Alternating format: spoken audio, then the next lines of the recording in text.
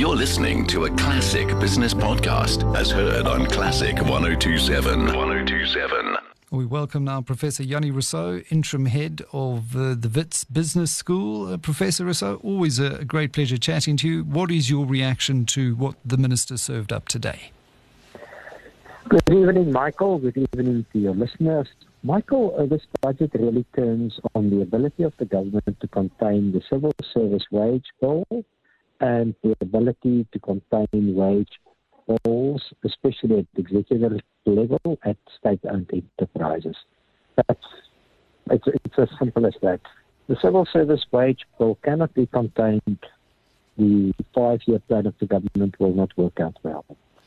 And that's why, as much as it was mentioned, the fact that we are seeing the wage bill being brought into conversations, that the Finance Minister and Treasury and the team there, Dondo Magajani, want to put a freeze and a cap, we still haven't reached an agreement.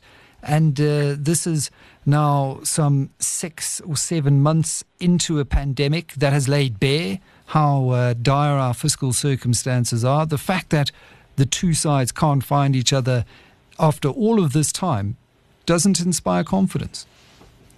Yes, but my feeling is that the Treasury engaged the trade unions and that we therefore have an opportunity to get it under control this time. It is our last opportunity. If we do not get this to realize, we will definitely see further downgrades by rating agencies. So my money is on Treasury getting it right this time.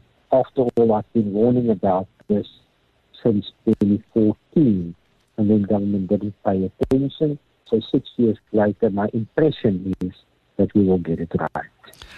On the issue of some creative solutions here, what do you make of the idea to offer to anyone over the age of 55 in public service the option to retire on full pension?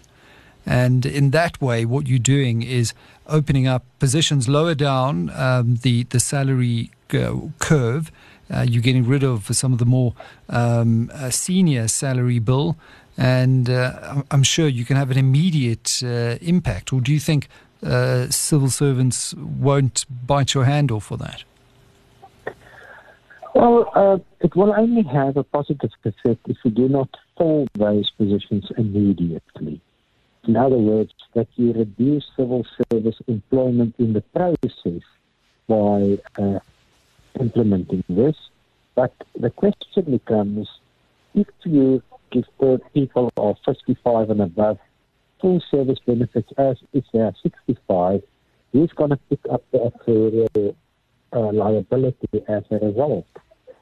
By all sort of actuarial rules, it's necessary for the employer to pick that up, which will put an additional burden on the government. If you move that to the pension fund to pick up, you are eroding the pension benefits of other members. So it's a technical issue that you will have to have an actuarial position on to understand exactly the cost of what you are doing. But something to have a look at. I understand that you are then putting a lot of pressure on the Government Employees Pension Fund, which is a defined benefit fund, still funded by the taxpayer as the ultimate backstop. But that can be funded over the next 40 years on a pay-as-you-go basis. But certainly something worth modelling at this time when Labour seems to be digging in its heels quite intensely. That was... Yes, Professor Rossouw, last comment?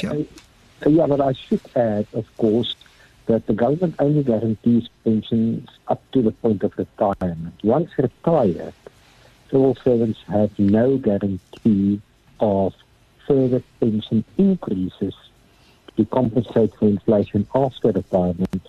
That is dependent on the returns in the fund. So you also have to balance any liabilities put on the fund with the rights of pensioners who retired earlier. Yeah, point well made. Professor Jannie Rossouw, interim head of the Wits Business School, with his reaction to the mini budget.